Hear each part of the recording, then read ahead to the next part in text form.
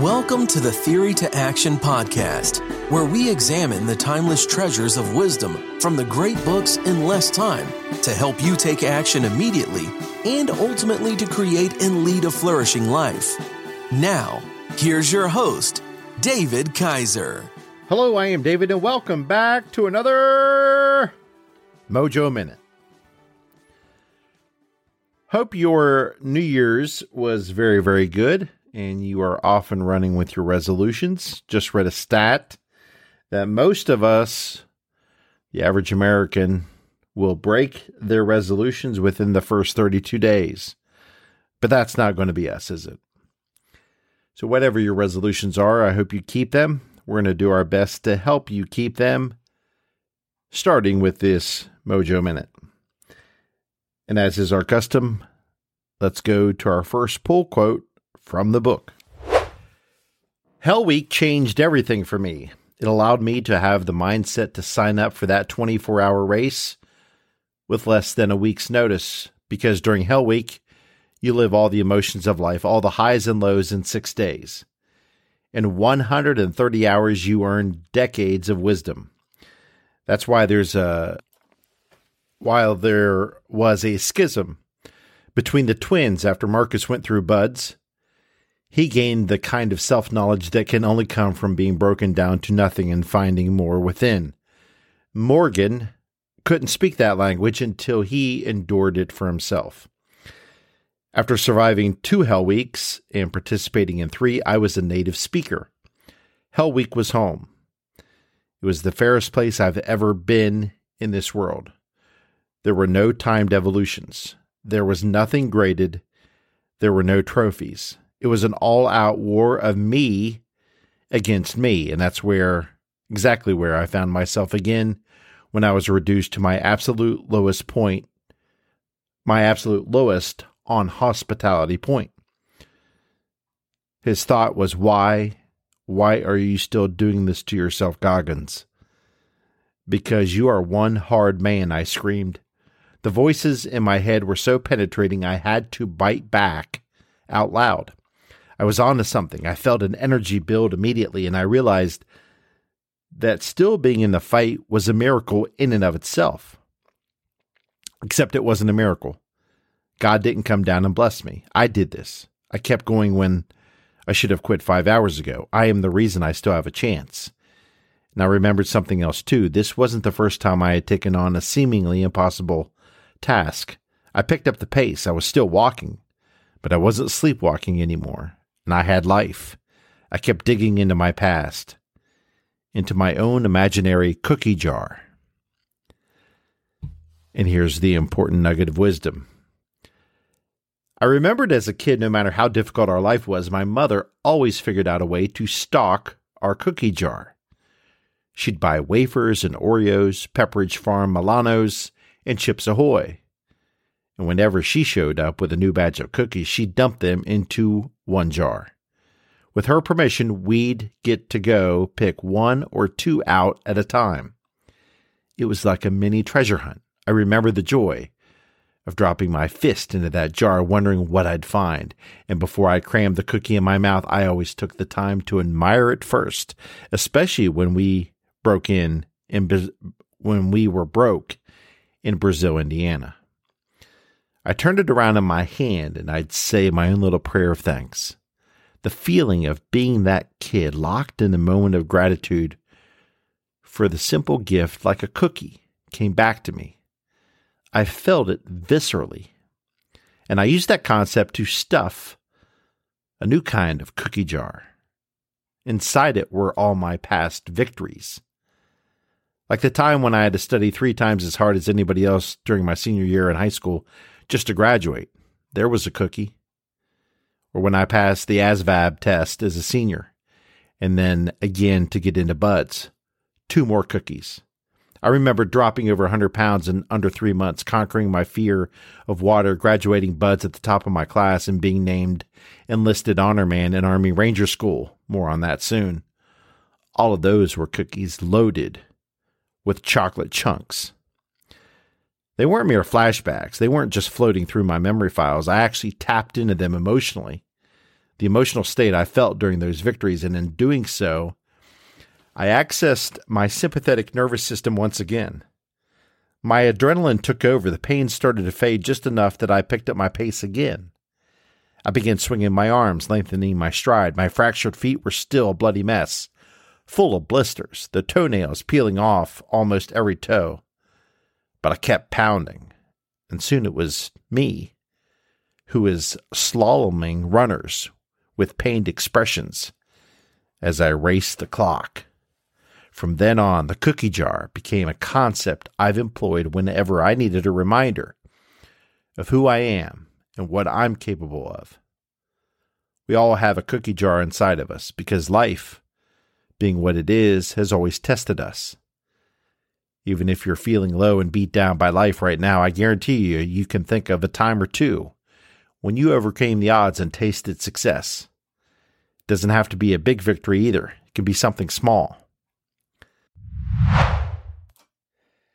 And that, my friends, is a quote from the great book Can't Hurt Me by the former Navy SEAL and Army Ranger, and I'll go ahead and say a real-life superhero, David Goggins. So let me tell you just a little backstory to this guy.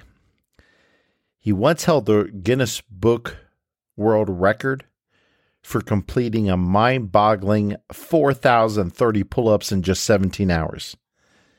Can you believe that? I'm not sure I've done 4,000 pull-ups in my whole lifetime. I'm trying to do the math here in my head, public school math in my head of 10 reps, maybe every other week. Oh, those are assisted reps. Can't count those. All right. Regardless, this dude can seriously inspire us. But the key is it was not always this way for Mr. Goggins.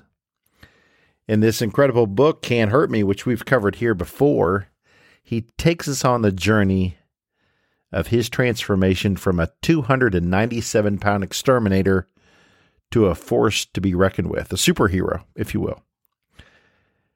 Now, this book is no walk in the park. It's intense, it's gripping, and it will push you to your limits. Actually, they came out with a clean edition because the original edition has so much cussing in it that a lot of people were turned off. But when you go to the Amazon reviews, I've never seen a book have 92,000 reviews and they all be 5 stars. That's for the unclean edition. There's another 10,000 for the clean edition, and yes, still 5 stars. So this guy is super inspirational. He can teach us something as we launch into the new year with our goals. He teaches us, David Goggins does. In fact, he challenges us to tap into our untapped potential, to make the most of our lives. He believes we are only using a mere 40% of what we're truly capable of. And one of the strategies he shares with us is called the cookie jar. And that's what we opened up with. And as you heard, David, as a child, went through unimaginable tough times. His childhood was filled with abuse and terror, a lot of racism in Western Indiana in the 80s. But amid the chaos, he found solace in his mother's cookie jar. And every time he picked out a cookie, he would savor it and remind himself of the simple pleasures of life. And then he fast forwards that approach to helping him get through Hell Week, to help him get through his record-breaking attempt at pull-ups, which actually he failed at a couple times before finally succeeding, or one of these insane ultra-endurance events. And speaking of that, let's go back to the book to find out what one of these endurance events is like. If you set out to mark a course that could crack open a Navy SEAL like a walnut, chew him up, and spit him out, San Diego's Hospitality Point would not make the cut. We're talking about terrain so vanilla, it's downright serene. Tourists descend year-round for views of San Diego's stunning marina, which spills into Mission Bay. The road is almost entirely smooth asphalt and perfectly flat, save a brief 7-foot incline, which the pitch of the standard suburban driveway. There are manicured lawns, palm trees, shade trees. Hospitality Point is so inviting that disabled and convalescing folks head there with their walkers for an afternoon's rehab stroll all the time. But that day after John Metch chalked his easy 1-mile course, it became the scene of my total destruction. I should have known that a breakdown was coming. And speaking of which, this is called the San Diego One Day. It's an ultra marathon where you run for 24 hours. Going back to the book. By the time I started running at 10 a.m. on November 12th, 2005, I hadn't run more than a mile in 6 months. But it looked like I was fit because I'd never stopped hitting the gym. While I was stationed in Iraq on my second deployment with SEAL Team 5 earlier that year, I had gotten back into some serious powerlifting, and my only dose of cardio was 20 minutes on the elliptical once a week. The point is, my cardiovascular fitness was an absolute joke, and I still thought it was a brilliant idea to try and run 100 miles in 24 hours. Okay, it was always a dumb idea, but I considered it doable because 100 miles in 24 hours demands a pace of just 15 minutes a mile. And if it came to it, I figured I could walk that fast. Only I didn't walk. When the horn sounded at the start of the race, I took off hot and zoomed to the front of the pack. Exactly the right move if your race day goal is to blow up. Also, I didn't exactly come in well rested. The night before the race, I passed by the SEAL Team 5 gym on my way off base after work, and I peeked in like I always did just to see who was getting after it. And one of his former instructors from his time in training, SBG, which is acronyms probably for someone, somebody that they still have to, who's still active duty, so they can't reveal the name. SBG was inside warming up and called out, "Goggins, let's jack some steel." I laughed. He stared me down. "You know, Goggins," he said, stepping closer, "when the Vikings were getting ready to raid a village, they were camped out in the woods in the tents made out of deer hide, sitting around a campfire. Do you think they said, 'Hey, let's have some herbal tea and call it an early night?' Or were they more like, 'Forget that, we're going to go drink some vodka made out of the mushrooms and get all drunked up, so the next morning when they were all hungover and ticked off, they would be in the ideal mood to slaughter some people?" SPG could be a funny guy when he wanted to be. He could see I was wavering and considering my options. On the one hand, the man would always be my bud's instructor, and he was one of the few instructors who was still hard, putting out and living the SEAL ethos every day. I always wanted to impress him. Jacking weights the night before my first 100-mile race would definitely impress that crazy son of a gun. Plus, his logic made crazy sense to me. I need to get my mind ready to go to war, and lifting heavy would be a way of saying, "Bring on all your pain and misery. I'm ready to go." But honestly, who does that the night before running 100 miles? So this dude is a crazy son of a gun. Not sure if you caught that, but the clean edition really does clean it up quite well. So if you want to gather the nuggets of wisdom without all the cussing, I would recommend the clean edition. It's a pretty good translation from the original unclean version, where there's a lot of F-bombs and a lot of cussing. So what about this San Diego One Day? Back to the book.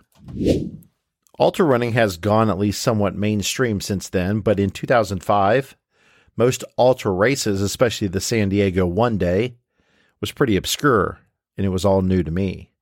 When the majority of people think of ultras, they picture trail runs through remote wilderness, and often don't imagine a circuit race where there's some serious runners in the field.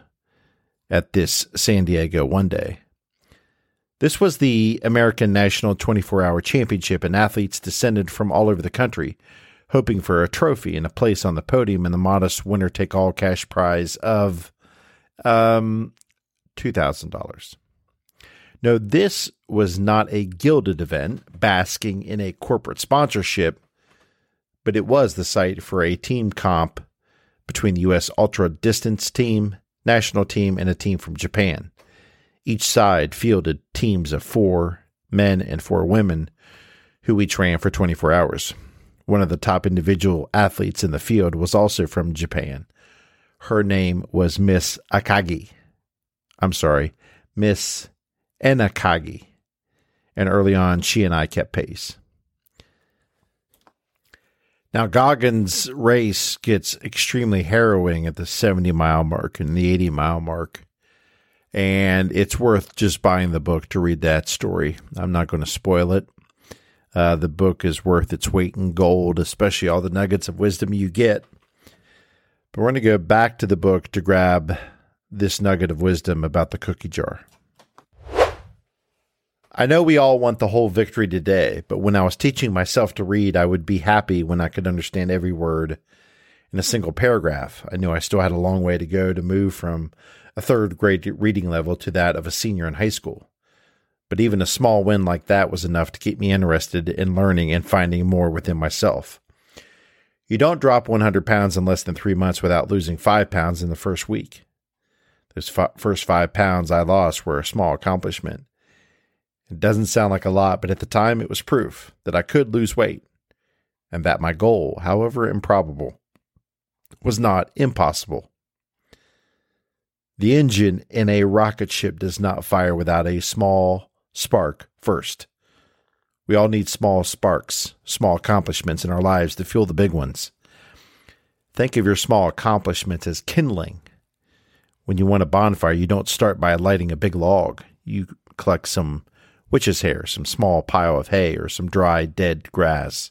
You light that, and then you add some small sticks and bigger sticks before you feed your tree stump into the blaze. Because it's the small sparks which start small fires that eventually build enough to heat and burn the whole forest down. If you don't have big accomplishments to draw on yet, so be it. Your small victories are your cookies to savor, and make sure you do savor them. Yeah, I was hard on myself when I looked in the accountability mirror. By the way, the accountability mirror we talked about last year. We will put a link in the show notes for that Mojo Minute. But I also praised myself whenever I could claim a small victory, because we all need that. A few of us should take the time to celebrate our successes. Sure, in the moment we might enjoy them, but do we ever look back on them and feel that win again and again? Maybe that sounds narcissistic to you, but I'm not talking about droning on about the glory days here. I'm not suggesting you bore your friends with all the stories about what a hero you used to be. Nobody wants to hear that. I'm talking about utilizing past successes to fuel you to new and bigger ones. Because in the heat of battle, when life gets real, you need to be able to draw inspiration to push through our own exhaustion, our depression, our pain, our misery. We need to spark a bunch of small fires to become that inferno. And here's our nugget of wisdom. But digging into that cookie jar when things are going south takes focus and determination. Because at first, the brain doesn't want to go there. It wants to remind you that you're suffering and that your goal is impossible. It wants you to stop so it can stop the pain. That night in San Diego was the most difficult night of my life, physically. I had never felt so broken. There were no souls to take. I wasn't competing for a trophy. There was no one standing in my way. All I had to draw on to keep myself going was me. The cookie jar became my energy bank. Whenever that pain got to be too much, I dug into it and took a bite. The pain was never gone, but I only felt it in waves because my brain was otherwise occupied, which allowed me to draw out the simple questions and shrink time. Each lap became a victory lap, celebrating a different cookie, another small fire. Mile 81 became 82, and an hour and a half later, I was in the 90s. I'd run 90 miles with no training. Who does that? An hour later, I was at 95. And after nearly 19 hours of running almost nonstop, I had done it. I'd hit 100 miles. Or had I? I couldn't remember. So I just ran one more lap to make sure. After running 101 miles, my race was finally over. I staggered to my lawn chair. Kate placed a camouflage poncho liner over my body as I shivered in the fog. Steam poured off me. My vision was blurred. I remember feeling something warm down my leg. I looked down and saw I was peeing blood again. I knew what was coming next. The porta potties were about 40 feet away, which may as well have been 40 miles or 4,000 miles. I tried to get up, but was still too dizzy, collapsed back into the chair. I was an immovable object, but it was much worse this time. My entire backside, lower back, was smeared with warm feces. Kate knew what an emergency looked like. She sprinted to our Toyota Camry and backed the car up to the grassy knoll beside me. My legs were stiff as fossil, frozen in stone. I leaned on her to slide in the back seat. She was frantic behind the wheel. It took me directly to the ER, but I wanted to go home. Eventually, they did get to the ER. Eventually, David would recover from his tremendous San Diego one day. We're going to read the last paragraph just because he earned it. This last part, going back to the book, this last part, this pain, this suffering, this was my trophy ceremony. I had earned this. This was the confirmation that I had mastered my own mind, at least for a little while, and that what I had just accomplished was something special. As I laid there, curled up in the tub, shivering in a fetal position, relishing the pain, I thought of something else too. If I could run 101 miles with zero training, imagine what I could do with a little preparation. So that guy is absolutely crazy, but he is Superman. And on this first Mojo Minute of 2024, we wanted to inspire you. And speaking of Supermans, what a better way to challenge you and myself to imagine our own cookie jar, our own collection of moments where you were absolutely at your best. Don't recommend eating cookies in 2024, but perhaps we can create our own cookie jar so we can have those collection of moments where we overcame the obstacles, the challenges, and the difficult choices, and that we can continue to reach for greatness. So your homework today, if I can impose some homework on you, this first Mojo Minute of 2024, think of 3 instances where you were your absolute best self, David Goggins style, where you absolutely did it. What's your cookie number 1?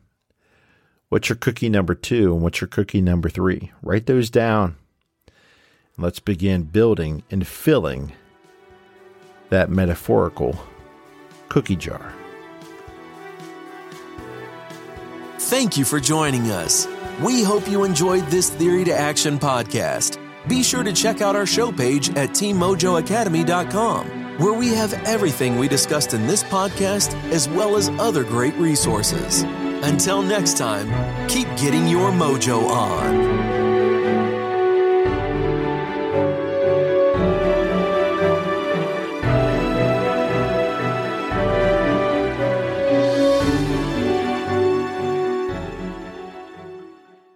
Are you a voracious reader who yearns for a deeper understanding of your favorite books? Or perhaps you're a busy professional seeking to enrich your knowledge but short on time. The Mojo Academy 2.0 is your perfect solution. Our revamped service now includes beautifully designed monthly written reviews and PDF format to accompany our popular audio reviews. These aren't just summaries. These are comprehensive and insightful explorations of each book, packed with the actual quotes from the book to enhance your understanding. With usually 69 pages per review, they are perfect reference tools to take your learning to the next level. Get your free Mojo Academy review in written format at teammojoacademy.com or click on today's show notes for that free link. Again, teammojoacademy.com, or click on today's show notes and you will see the link for the free written review. Get yours today.